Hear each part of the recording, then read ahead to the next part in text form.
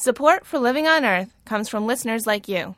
Please make a donation online at loe.org or call me at 617-629-3638. And thanks. From Public Radio International, this is Living on Earth.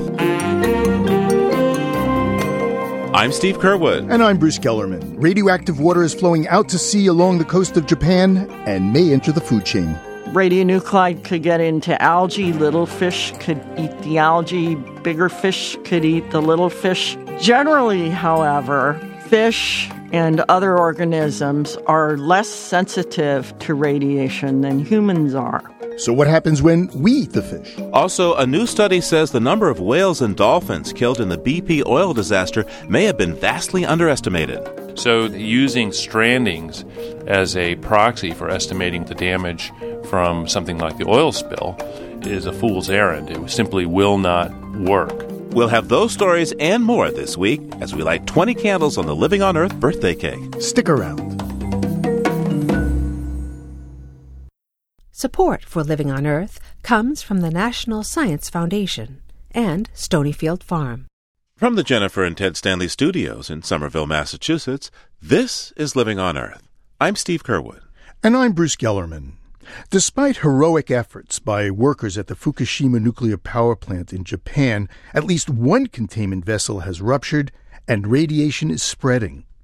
To cool the reactors and spent fuel rods, workers continue to pump and pour tons of water on the ruins. But radioactive steam has escaped into the air, and radioactive water is finding its way into the ground and flowing into the Pacific Ocean. Kimberly Kerfoot is a professor of nuclear engineering and radiological sciences at the University of Michigan. Hello, Professor. Hi, Bruce.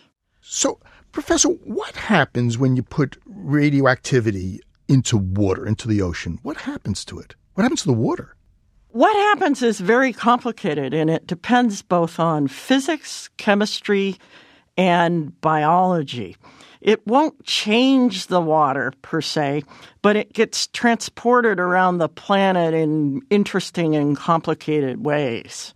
There's a large current similar to the Gulf Stream called the Japan Stream, and this is a very strong current that runs from the east coast of Japan all the way to Alaska.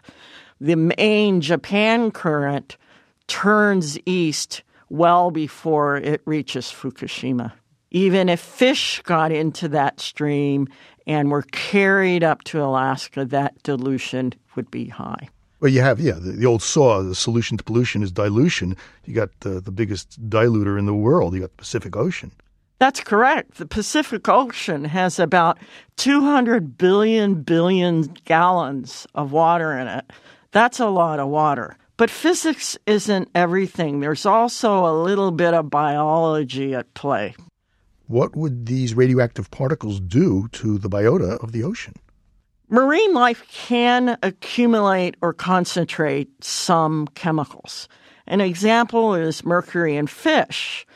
This is a rather extreme example. Although the levels of mercury in water may be very low, they can reach significant levels in fish. Iodine is something that's concentrated in seaweed and shrimp. Cesium has also been found to concentrate in sea life. Strontium, which is a bone-seeking radionuclide in humans, can concentrate in the shells of seafood. So it depends on what the form is, the chemical form, but also what is going on with the food chains. Radionuclide could get into algae. Little fish could eat the algae. Bigger fish could eat the little fish. And pretty soon you have a fair amount of radioactivity in a given organism. Generally, however, fish and other organisms are less sensitive to radiation than humans are. What would happen if I ate one of those fish? Because there would still be a lot of dilution, we would not be talking about you getting radiation sickness or radiation syndrome. Here we would have a case of lower level health effects. Those effects would include a risk of cancer and a risk of genetic defects. We are only talking in terms of risks, and the total risk depends upon the total amount of seafood that you eat and also how contaminated that seafood is. In general, risks are so small that we can only calculate them. We can't go and count that there were 15 of this type of cancer caused by exposure to radiation. There are a lot of uncertainties associated with those calculations. Could this stuff get into the groundwater and the aquifers in Japan? Yes, it could, given enough time. That's what's on our side with groundwater, is that there's time to figure out where any radioactive water is and time to attempt to intervene. I know in Chernobyl what they did is they had coal miners dig under the reactor and then inject liquid nitrogen and froze the ground so that they would prevent the radionuclides and the radioactivity from getting into the groundwater. That is one approach. There are also new chemicals that have been developed since Chernobyl that could be laid down that would bind to the radionuclides and prevent them from moving so much in the environment. Any advice for what the Japanese can possibly do at this point?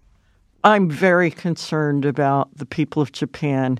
If there are additional airborne releases, my advice would be don't drink rainwater. Public water supplies would be much more diluted in terms of the radionuclides in them.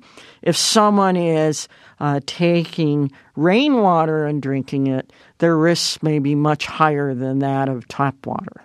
I'm not worried sitting here in the United States about my own personal safety. It's simply not conceivable that we would have radionuclides here that would be high enough to pose a health risk to anyone in the United States. Well, Professor Kerfoot, thank you so much. I really appreciate it. You're very welcome, Bruce. Kimberly Kerfoot is a professor of nuclear engineering and radiological sciences at the University of Michigan.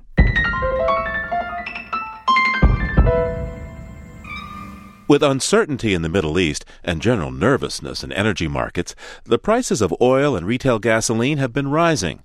Stepping forward on the issue, President Obama made a major speech on energy security.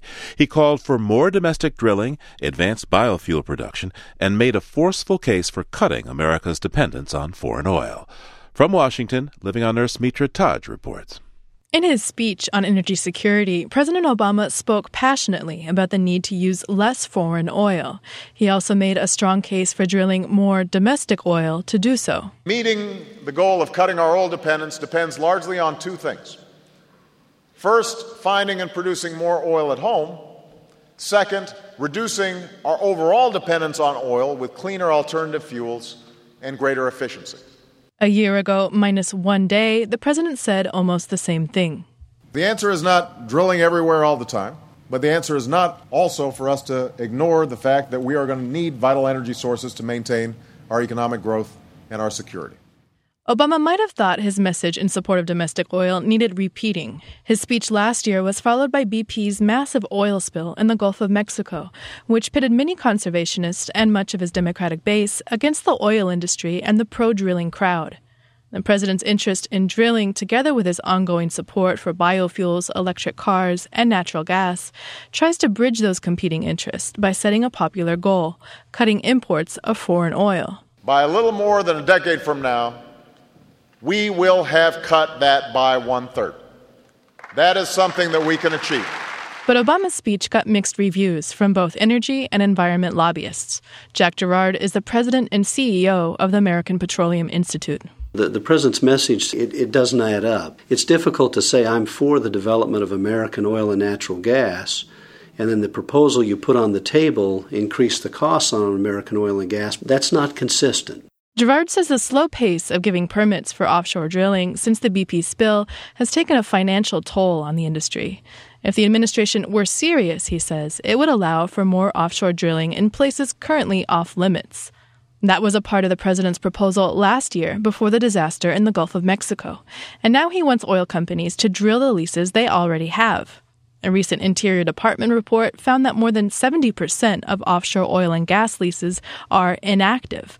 But some say pointing to them is playing politics. The reality is, just because you bid for a lease doesn't mean there's economic oil there. You're buying an option. That's Michael Levy, an energy and climate analyst with the Council on Foreign Relations. Politically, any opportunity the president has to blame oil companies for sitting on their hands helps blunt criticisms from people who claim incorrectly that he is blocking oil development by sitting on his hands too much. The president pitched both incentives and disincentives to get the oil flowing from idle leases. His new proposal would give companies less time to produce oil and gas on their leases and reward them for rapid development with fewer fees and royalty payments. The idea of feeding more carrots to the oil industry seems to go against Obama's repeated calls to cut subsidies, and it disturbs Ana Aurelio, the Washington director of the Green Group Environment America. The oil companies already get more than $4 billion a year in subsidies from the U.S. government every single year. So I don't know why we need to give oil companies any additional or different incentives. Aurelio says domestic drilling aside, she's pleased with the president's long-term plan for cutting oil consumption. The president emphasized that real change requires time to develop low-carbon alternatives, like advanced biofuels, and called on politicians not to get mired in short-term posturing on rising gas prices. But analyst Michael Levy says it's probably no accident that Obama decided to deliver his energy speech, like last year, just ahead of the season of high gas prices. We all know that everything else being equal, gasoline prices rise in the summer. And the president, I'm sure, would like to position himself as having offered solutions in advance of that happening. But the president was clear that no energy policy enacted now, including more domestic oil drilling, can lower gas prices immediately. We can't rush to propose action when gas prices are high and then hit the snooze button when they fall again. We can't keep on doing that. The United States of America cannot afford to bet our long-term prosperity, our long-term security on a resource that will eventually run out. That's a message that might need repeating. After the president's speech, Republicans on Capitol Hill pointed to rising gas prices and a new push to open the Arctic National Wildlife Refuge to drilling. And Democrats responded, there's plenty of oil in idle leases. For Living on Earth, I'm Mitra Taj in Washington.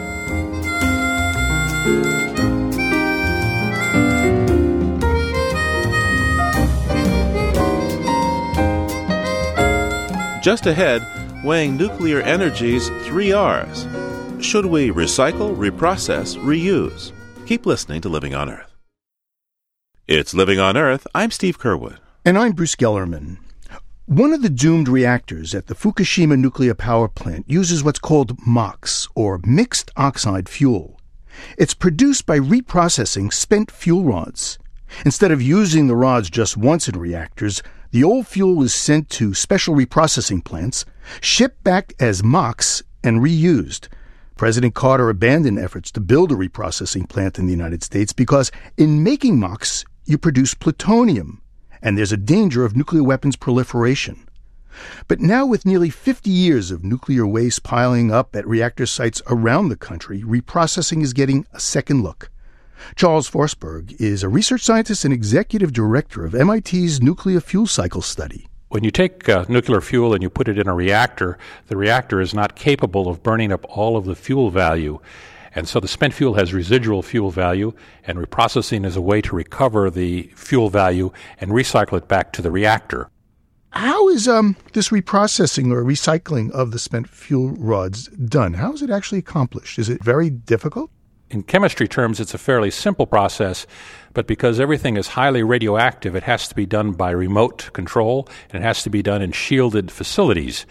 What you're talking about is chemically dissolving the fuel in nitric acid and selectively extracting the uranium and plutonium, which is then converted to solid oxides, which in turn is converted into brand new fuel assemblies for reactors. Now, when you reprocess a spent fuel rod, what about the stuff that's left over? What do you do with that? And is it radioactive? The stuff that is left over is extremely radioactive, and that is converted into a high-level waste glass, very similar to the Pyrex glassware that you find in a kitchen for pie tins or for measuring cups. And that waste, of course, must go to a geological repository. And it's being done today, isn't it? Reprocessing is done in some countries, France in particular, some in Britain, and the Japanese are starting up a reprocessing plant. But we do not do reprocessing in the U.S. At the current time, it is uneconomic relative to using uranium as a fuel in nuclear reactors, which is why it is not done in the United States commercially. France and Great Britain and Japan, for a variety of policy reasons, have chosen to reprocess spent fuel, but it's not for economic reasons. So these sites around the world, are they using the same process to reprocess their nuclear fuel? Yes, everybody's using the same process that was developed in the 1950s. It's been refined, but there have been no fundamental changes in how it is done. So should we be opening up these old fuel rod casks and these pools and be recycling our spent fuel? Our recent study, which I'm the executive director of, came to the conclusion that today we do not have sufficient incentives or knowledge to make a decision to commit to reprocessing. It would take about 20 years to begin a reprocessing industry, and until we have a better vision of the future, it is premature for us to go to reprocessing today. So, and the United States does have plans to build a new reprocessing plant, am I right? They're going to recycle old plutonium from nuclear weapons. That's a little bit different. There is a non-proliferation agreement with the Russians to take this very special, very clean weapons-grade plutonium and convert it into fresh fuel assemblies. However, in that case, the starting material is literally a nuclear weapon rather than a spent fuel assembly. They will take the weapon apart, take the plutonium out, process it, clean it up, and convert it into a fuel assembly that would be then sent to a utility like any other fuel assembly to be burnt and produce electricity. But since we have so much waste in our spent fuel pools and these dry casks that are sitting on sites, should we be not throwing it away permanently, but kind of maybe banking it for the future? I would certainly agree that we should bank it for the future. And in that context, we have three options. We can store it at the reactor sites in what we call dry cask storage. We could store it in a centralized storage facility, or we can place it in a geological repository where we have carefully designed it to allow future recovery if we change our minds and decide we need that spent fuel back. In short, we can dispose of it today with the option that we can recover it if it turns out that we need it in the future. It's a way to preserve our options so that we have essentially a no-regrets policy. Right now, we don't have seemingly any policy. Yucca seems to be off the table. Is that the right site, or should we be looking someplace else? Well, I would make two observations. First, we do own a geological repository for defense waste, the Waste Isolation Pilot Plant near Carlsbad, New Mexico. This geological repository has been operating for a full decade. The fundamental reason we do not have a commercial repository today is it's simply not been of sufficient importance for both political parties to come to agreements.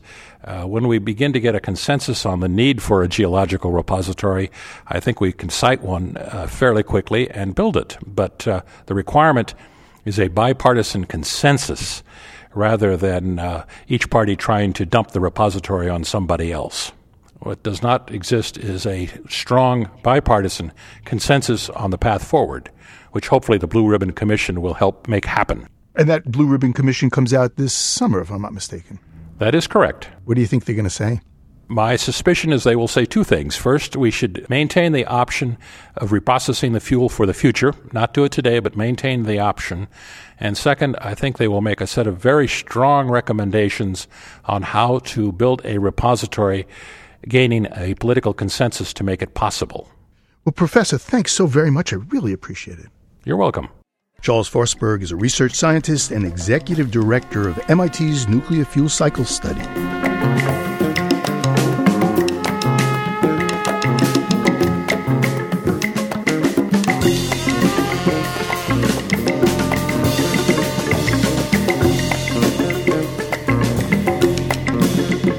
A new study by marine mammal scientists says the number of whales, dolphins, and porpoises killed by last year's BP oil disaster may have been greatly underestimated.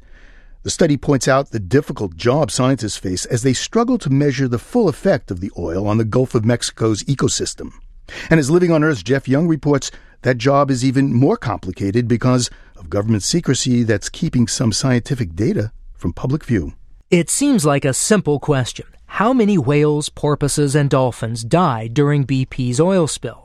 NOAA, the National Oceanic and Atmospheric Administration, has a detailed online map showing when and where every carcass washed ashore or was found floating at sea during the spill.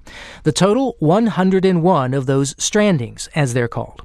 But as a new study points out, that number does not answer the question. Using strandings as a proxy for estimating the damage from something like the oil spill is a fool's errand. It simply will not work biologically. That's Scott Krauss, who leads research at the New England Aquarium and who co-authored the study in the journal Conservation Letters. The study looked at population estimates for Gulf species and past research on how the number of strandings compares with actual mortality rates. As Krauss describes it, it's a little like an episode of CSI with sea creatures, only most of the bodies are missing. The animals that come up on the beach are animals that happen to float after death. They also happen to be carried by currents or winds toward shore. So the occurrence of a whale or dolphin on a beach is serendipitous in many ways. So the stranding data may capture 2% of all mortality in a wild population. It may underestimate actual mortality by 50 times. 50 times the body count during the spill would mean as many as 5,050 dead whales, dolphins, and porpoises. For sperm whales, a highly endangered species, Krauss and his co-authors conclude as many as 29 deaths would be plausible. But the study's main point is no one knows the real numbers, and highlighting those that happen to wash ashore can give a false impression of the spill's impact. We can wave our arms in the air all we want about how this was a minimal oil spill or had minimal impact. It's just not. You couldn't say that with a straight face as a scientist. Another mystery surrounds the high number of animals washing ashore in recent months. 134 dead bottlenose dolphins, mostly calves, have been found so far this year, many times the average from years past. Scientists are analyzing carcasses and tissue samples to see if there's any link to the oil spill. However, the public might not learn what those scientists learn. The government sent a letter asking scientists not to talk about their findings. The reason? Dead dolphins could become evidence in a potential criminal case against BP. NOAA Public Affairs Officer Ben Sherman says that requires some secrecy. We are party to civil and criminal cases that are filed on behalf of the American public against the responsible parties. And as such, you have to be selective in what information you release publicly in advance of a potential legal case. The public's right to know is important, but the public's right to also collect damages from the responsible party is equally as important. Why is it necessary to withhold certain information? Well, it's kind of like a card game. You don't show your cards to your opponent until you're ready to collect the chips off the table if you're playing poker. Some advocacy groups and scientists say the government is withholding too much information. John Kostiak is vice president for conservation at the National Wildlife Federation. Well, there's an unfortunate tendency towards secrecy. We have a freedom of information law in this country that says there's a presumption that government records would be made available to the public. So we've been scratching our heads wondering why basic scientific information about the cause of dolphin deaths would interfere with their criminal prosecution down there, and we just don't see it. Some secrecy also applies to scientists helping compile what's known as the Natural Resources Damage Assessment. That tally of harm from an oil spill required under the Oil Pollution Act helps determine the fines the government collects. Scientists contributing to that effort are frequently asked not to publish or discuss their findings until the official assessment is complete. Stan Sinner of the Ocean Conservancy says that's creating some tension in the scientific community. The scientists, they're used to sharing what they're doing with their colleagues, bouncing results off each other, improving their studies and the like, and so to be constrained by a legal situation was not something that they were happy about. Sinner has seen this before. He worked for the Alaska government's restoration program after the Exxon Valdez spill. He struggled then to strike a balance between prosecutors asking to keep evidence confidential and the public asking for more information about their environment. I would say with the Exxon Valdez that the confidentiality in those early years left a bad taste for a lot of people that continues to this day, 20 years later. I still go back and get questions from people about, why was that necessary? And they're still angry about it today. Striking the right balance between the legal and scientific goals is just part of the monumental task of proving the oil spill's damage. For Living on Earth, I'm Jeff Young. There are good news stories and there are bad news stories. This is a wonderful news story. After a decade of study, a team of scientists has discovered tantalizing new information about the mysterious microorganism that causes red tide. Among the hundreds of findings is one that holds promise for people whose lives are cut in half by the disease cystic fibrosis. The lead scientist of the red tide team that made all these discoveries is the director of marine science at the University of North Carolina at Wilmington, Dan Baden. We found 12 different toxins that the organism produces, and this is the Florida red tide dinoflagellate. They cause a severe bronchoconstriction. Your nose runs like crazy. You wheeze under worse conditions, and we've also found that asthmatics are sometimes very, very sensitive to the effects of these inhaled toxins. So you had, at the end of the day, there are just hundreds of findings coming out of this study. How much of it did you think you'd probably find? And maybe the more interesting question is, well, how much did you find that you had no idea?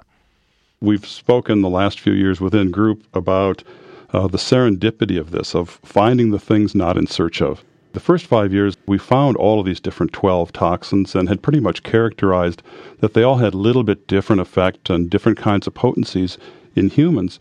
The second 5 years, we had run out of toxins, and we said, when the organism lyses or ruptures in the environment, anything that's in that cell gets airborne and gets blown ashore. Let's look for other things. And that's where we found the antitoxin, produced by the same organism that produces the toxins. So tell me, why would an algae produce an antitoxin when it's about producing these toxins to begin with? Yeah, I think the corollary is, why does the organism produce toxins in the first place? And it is a subject that is continually being debated by the harmful algae community. We think in this particular case that the molecules may act as regulators. And if the toxin is a regulator for the organism, then the antitoxin perhaps is a modulator of the regulator. And so the reason that they're toxic in humans may simply be by blind luck. For all the small molecules in the world made and all the large target receptors made, some of them are going to interact. And when they interact in a good way, it's a nutrient. When they interact in a bad way, it's a toxin. So what kind of health benefits did you find? The antitoxin itself, known as Brevinel, it promotes a series of physiologic effects known as mucociliary clearance. And the easy way of saying that is it makes your mucus thinner and it makes it to be expulsed from the lung much more readily. Put the two together and it should be a therapy for anything that has thick, ropey mucus that can't be cleared from the lung. And that is cystic fibrosis and chronic obstructive pulmonary diseases. In our case, our molecule interacts at a new therapeutic site that is unlike any other therapeutic site that's currently being exploited or treated with any current drug on the market. So a very unique finding. How far off are we from using this antitoxin you folks have discovered in red tide to treat people with cystic fibrosis and chronic obstructive pulmonary disease?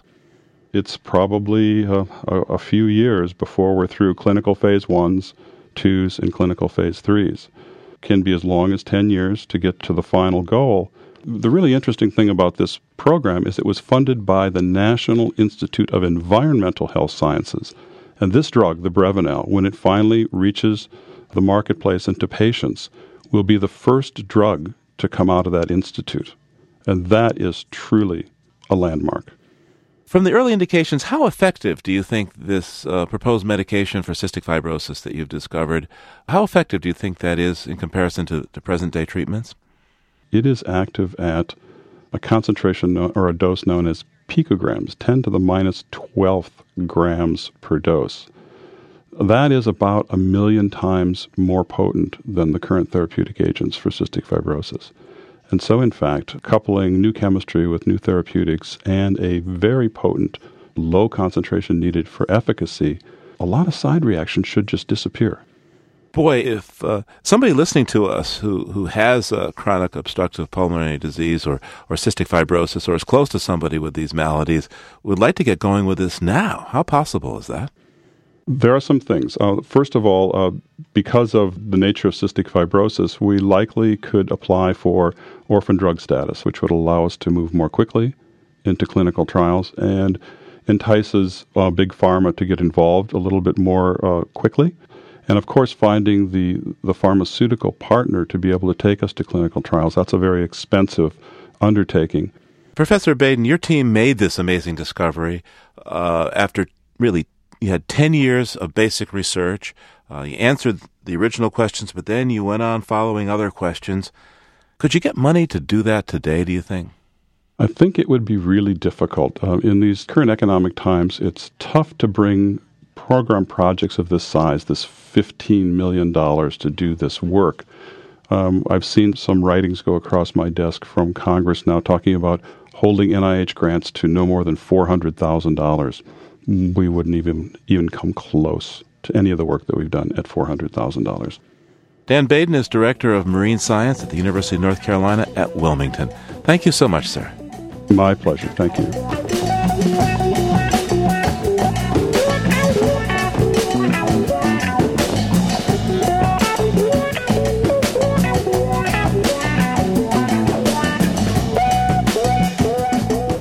Coming up, happy birthday to us. We look back as our program turns 20. Stay tuned to Living on Earth. Support for the Environmental Health Desk at Living on Earth comes from the Cedar Tree Foundation. Support also comes from the Richard and Rhoda Goldman Fund for coverage of population and the environment, and from Gilman Ordway for coverage of conservation and environmental change. This is Living on Earth on PRI, Public Radio International. It's Living on Earth. I'm Bruce Gellerman. And I'm Steve Kerwood. There's more pain at the gas pump. Nationally, the price of regular is about $3.60 a gallon, and in California, it's already soared past $4. The last time gas was so high was in 2008. Back then, many drivers found the cost of commuting by car was just too much, so they pulled over, parked their cars, and public transportation ridership reached a 5-decade high. Producer David Freudberg investigated the switch for his series Humankind. In his upcoming documentary, Passengers, he found finances are just one reason people choose public transportation. The 42 million Americans who ride public transit daily or on a regular basis represent a broad cross-section of income levels. According to a nationwide survey, over a third of these passengers earn more than $50,000 a year. But for some lower-income populations unable to afford a car, mass transit can be a lifeline.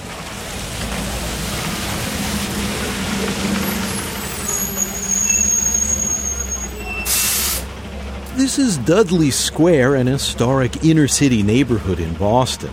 A large outdoor bus depot here is operated by the Massachusetts Bay Transportation Authority, known to everyone as the T. For some passengers, it's their only way of getting to work. I live check by check, day by day. And, and I depend on the public transportation. I depend on this to get me to where I'm going. But yet still, I have to leave my house earlier and earlier every day so I can get to work on time because for the simple fact the buses are always late. Always late. 4:30 comes early in the morning, and if I don't catch that first bus to go to work, I'm late. Have you ever driven? Yes, I have. But you don't have a car now? No, I just had surgery on my eyes and didn't come out too good, so I don't drive anymore. And how often do you use the buses or the T? Every day. Do you go to work? Yeah. May I ask what you do? I'm a cashier, Stop and Shop.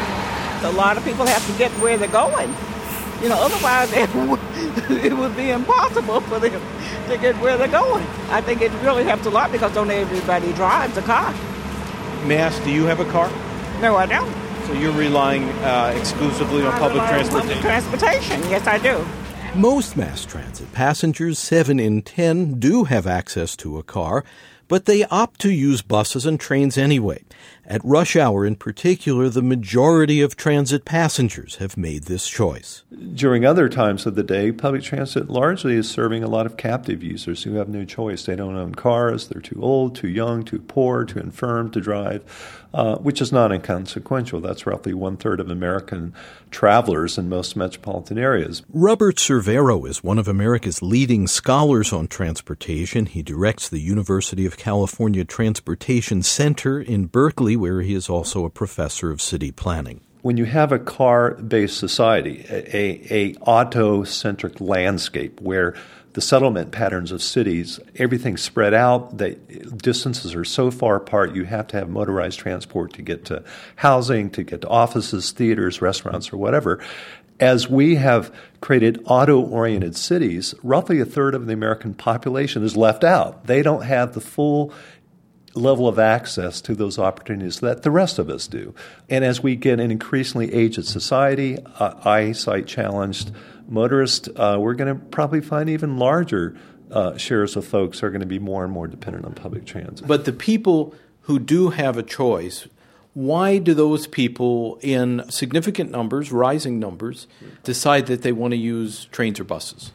Because it's either saves time or is comparable in the amount of time to get to your destination, or it's cheaper, particularly as it relates to avoiding parking costs. So those are the two overriding factors. How much time does it take to drive versus take public transit? And door to door, how much am I going to pay using a car versus public transit? So comparing the two modes, a car typically driven by a single occupant versus public transit use, which is more expensive for the person? Well, the car is going to be a lot more expensive. I mean, it depends what year it is, a model, and so forth. But AAA numbers are now in the area of like 65, 70 cents per mile of using a car. The full cost of purchasing the car, depreciation of the car, insurance, maintenance, operations, gasoline, all of that. On a per mile basis, typically 12,000 to 15,000 miles driven a year, it comes out to kind of 65, 70 cents a mile.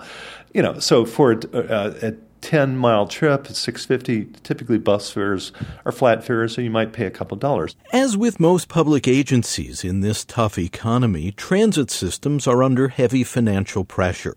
Some have had to increase fares and to cut services at the same time.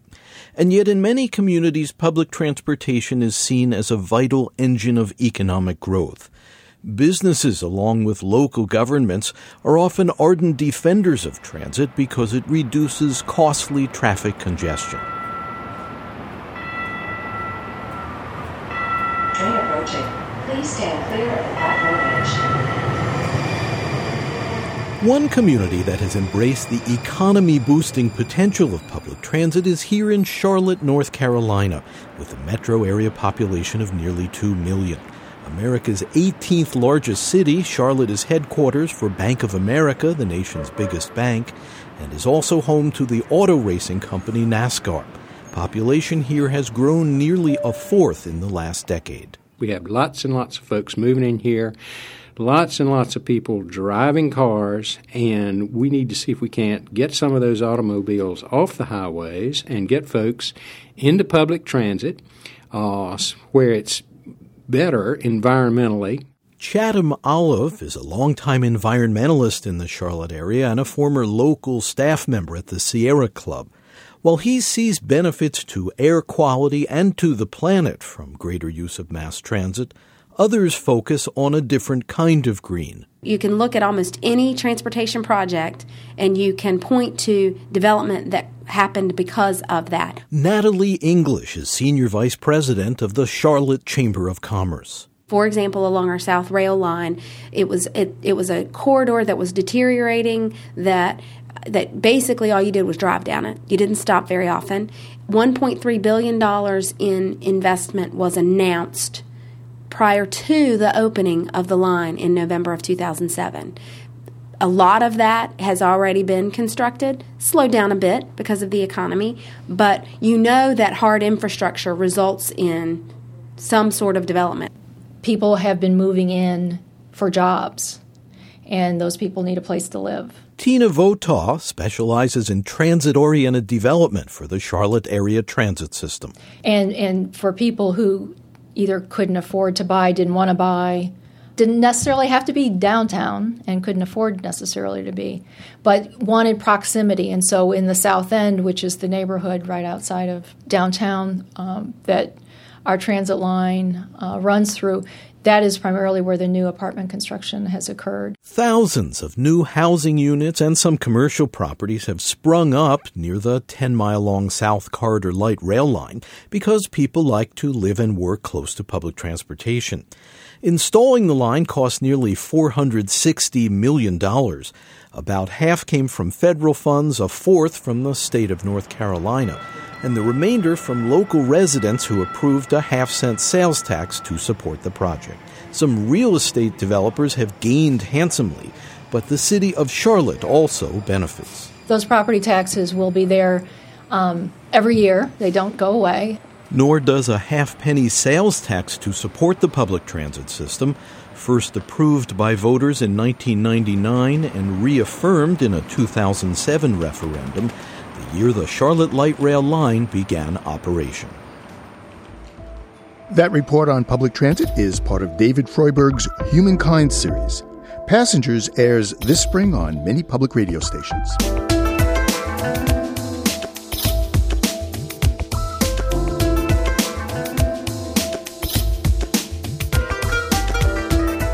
It was 20 years ago, on April 5th, 1991, that Living on Earth began its very first weekly broadcast of environmental news and information. It was a different time, and we had different music. From National Public Radio, this is Living on Earth.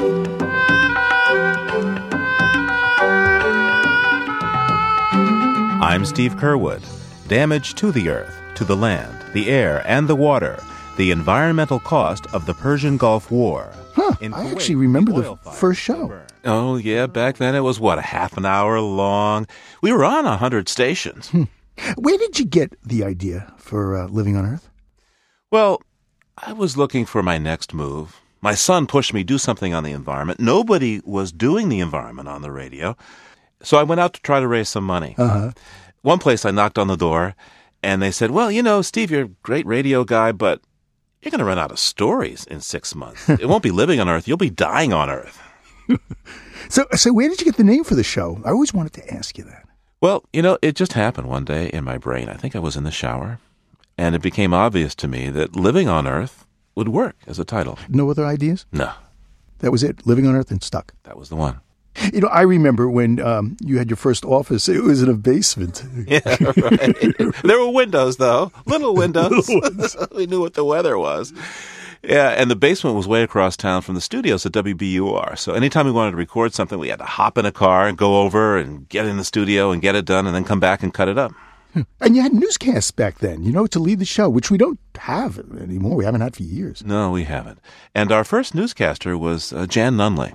The Bush administration is reviewing new research data showing that the ozone layer over the United States is disappearing at twice the rate. The National Marine Fisheries Service has 1 year to make a final decision on listing the sockeye as an endangered species. Only one sockeye returned to spawn in Idaho's Snake River. The real problem, Tokoro says, is that Japan doesn't have any laws calling for environmental studies before mega projects like the Nagara River Dam are begun. And now, with the project half built, opposition groups are afraid they're too late to stop Japan's last major free-flowing river from being choked off.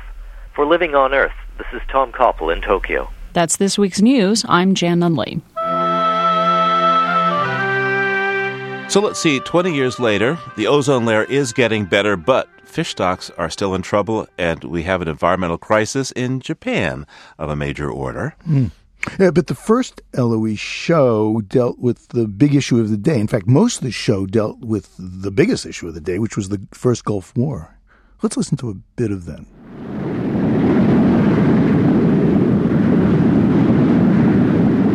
It's a roar, a roar that doesn't stop, an insistent, throbbing cacophony that drowns out all other sound. A throbbing cacophony? Okay, busted. A little overwritten. I didn't say it was a dark and stormy night, but I guess I might as well. We've learned a lot of lessons since then over the years. We've also done a lot of stories. We've talked to a lot of people.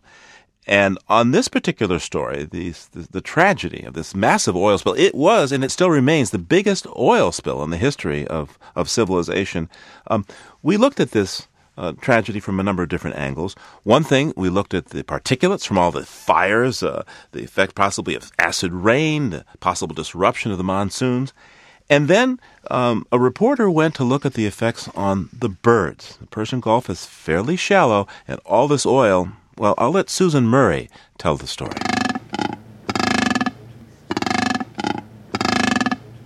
The plaintive cry of a cormorant.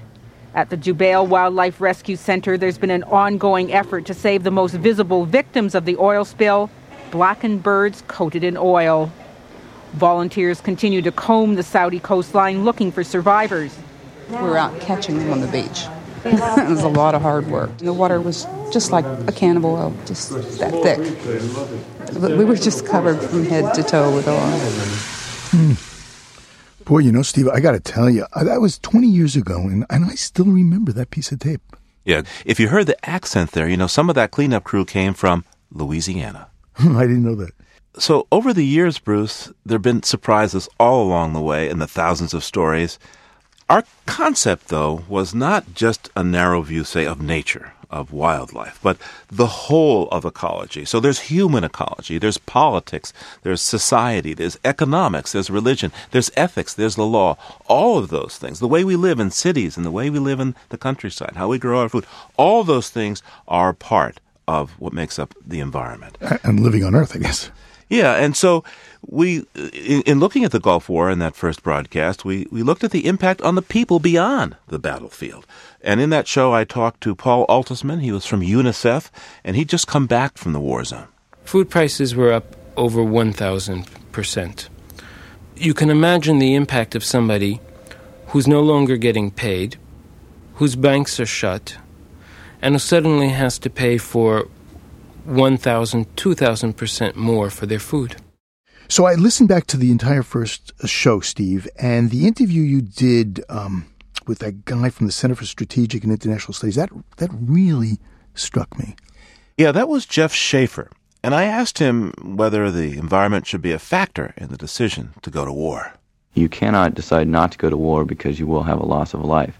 That's a risk inherent in going to war. And when you've decided that your ethical and moral reasons for going to war supersede that risk, then the environment stands in the same area. The decision to go to war has to put the environment on the sideline for the temporary period that the war will last. And that answer really struck a theme of just so many of the stories that we've covered over the years, Bruce. I mean, many people, polls show that most people are in favor of protecting the environment, but other issues like money, politics, even convenience trump environmental considerations. And that's one of the things that motivated me as an African American. I don't understand that, Steve. Well, a big part of the black experience in America has been that you're told to wait. Your turn will come, but other things have to happen first. And that's what happens to environmental questions in many circumstances. And I just got tired of waiting, of doing the story, and so, hey, let's get going with Living on Earth. Well, I've really gotten going with Living on Earth. You've sent me to some really great places. I went to, recently Brazil. I was in Denmark. I went to Poland. I went to Russia, Cuba, and I was there for the downfall of the Soviet Union and Chernobyl. Yeah, Bruce, I remember you brought back a bottle of vodka from Chernobyl that sat in the office for a very long time. Nobody wanted to touch it. My gift to you. Well, thank you. Over the years, we've sent reporters to every continent, and I'm hard-pressed to come up with a place that we really haven't been to cover environmental change. And you know what, Bruce? 20 years later, we still haven't run out of stories. Not bad for a show that was supposed to have only 6 months' worth of stories, Steve. Not bad at all. Well, Steve, here's to the next 20 years of Living on Earth. I'll drink to that. Hey, Bruce, this stuff isn't from Chernobyl, is it? And to commemorate our 20th anniversary, over the next few weeks, we'll be airing some stories from the early years of LOE and catching up to see how they played out. And going forward, we've been gearing up for the future. Check out our new website design at LOE.org and our online social media site, Planet Harmony. It's a place you can produce and post your own multimedia environmental stories. You'll find the community at myplanetharmony.com. And be sure to log on to the LOE Facebook page, PRI's Living on Earth.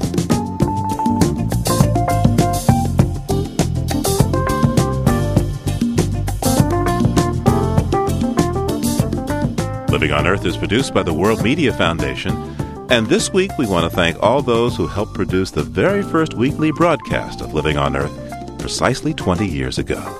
Gary Covino, Peter Thompson, George Holmesy, Lisa Weiner, Deborah Stavro, and Jim St. Louis. The Living on Earth crew as we enter our third decade includes Bobby Bascom, Eileen Belinsky, Ingrid Lobet, Helen Palmer, Jessica Elise Smith, Ike Sriskandaraja, Mitrataj, and Jeff Young, with help from Sarah Calkins, Sammy Souza, and Hannah Lyles. Our interns are Sean Falk and Wynn Tucker. Jeff Turton is our technical director. Allison Lirish-Dean composed our themes. I'm Steve Curwood. And I'm Bruce Gellerman. Thanks for listening. Funding for Living on Earth comes from the National Science Foundation, supporting coverage of emerging science, and Stonyfield Farm, organic yogurt and smoothies. Stonyfield pays its farmers not to use artificial growth hormones on their cows. Details at stonyfield.com. Support also comes from you, our listeners. The Ford Foundation, the Town Creek Foundation, the Oak Foundation, supporting coverage of climate change and marine issues, and Pax World Mutual Funds, integrating environmental, social, and governance factors into investment analysis and decision-making. On the web at paxworld.com. Pax World, for tomorrow. PRI, Public Radio International.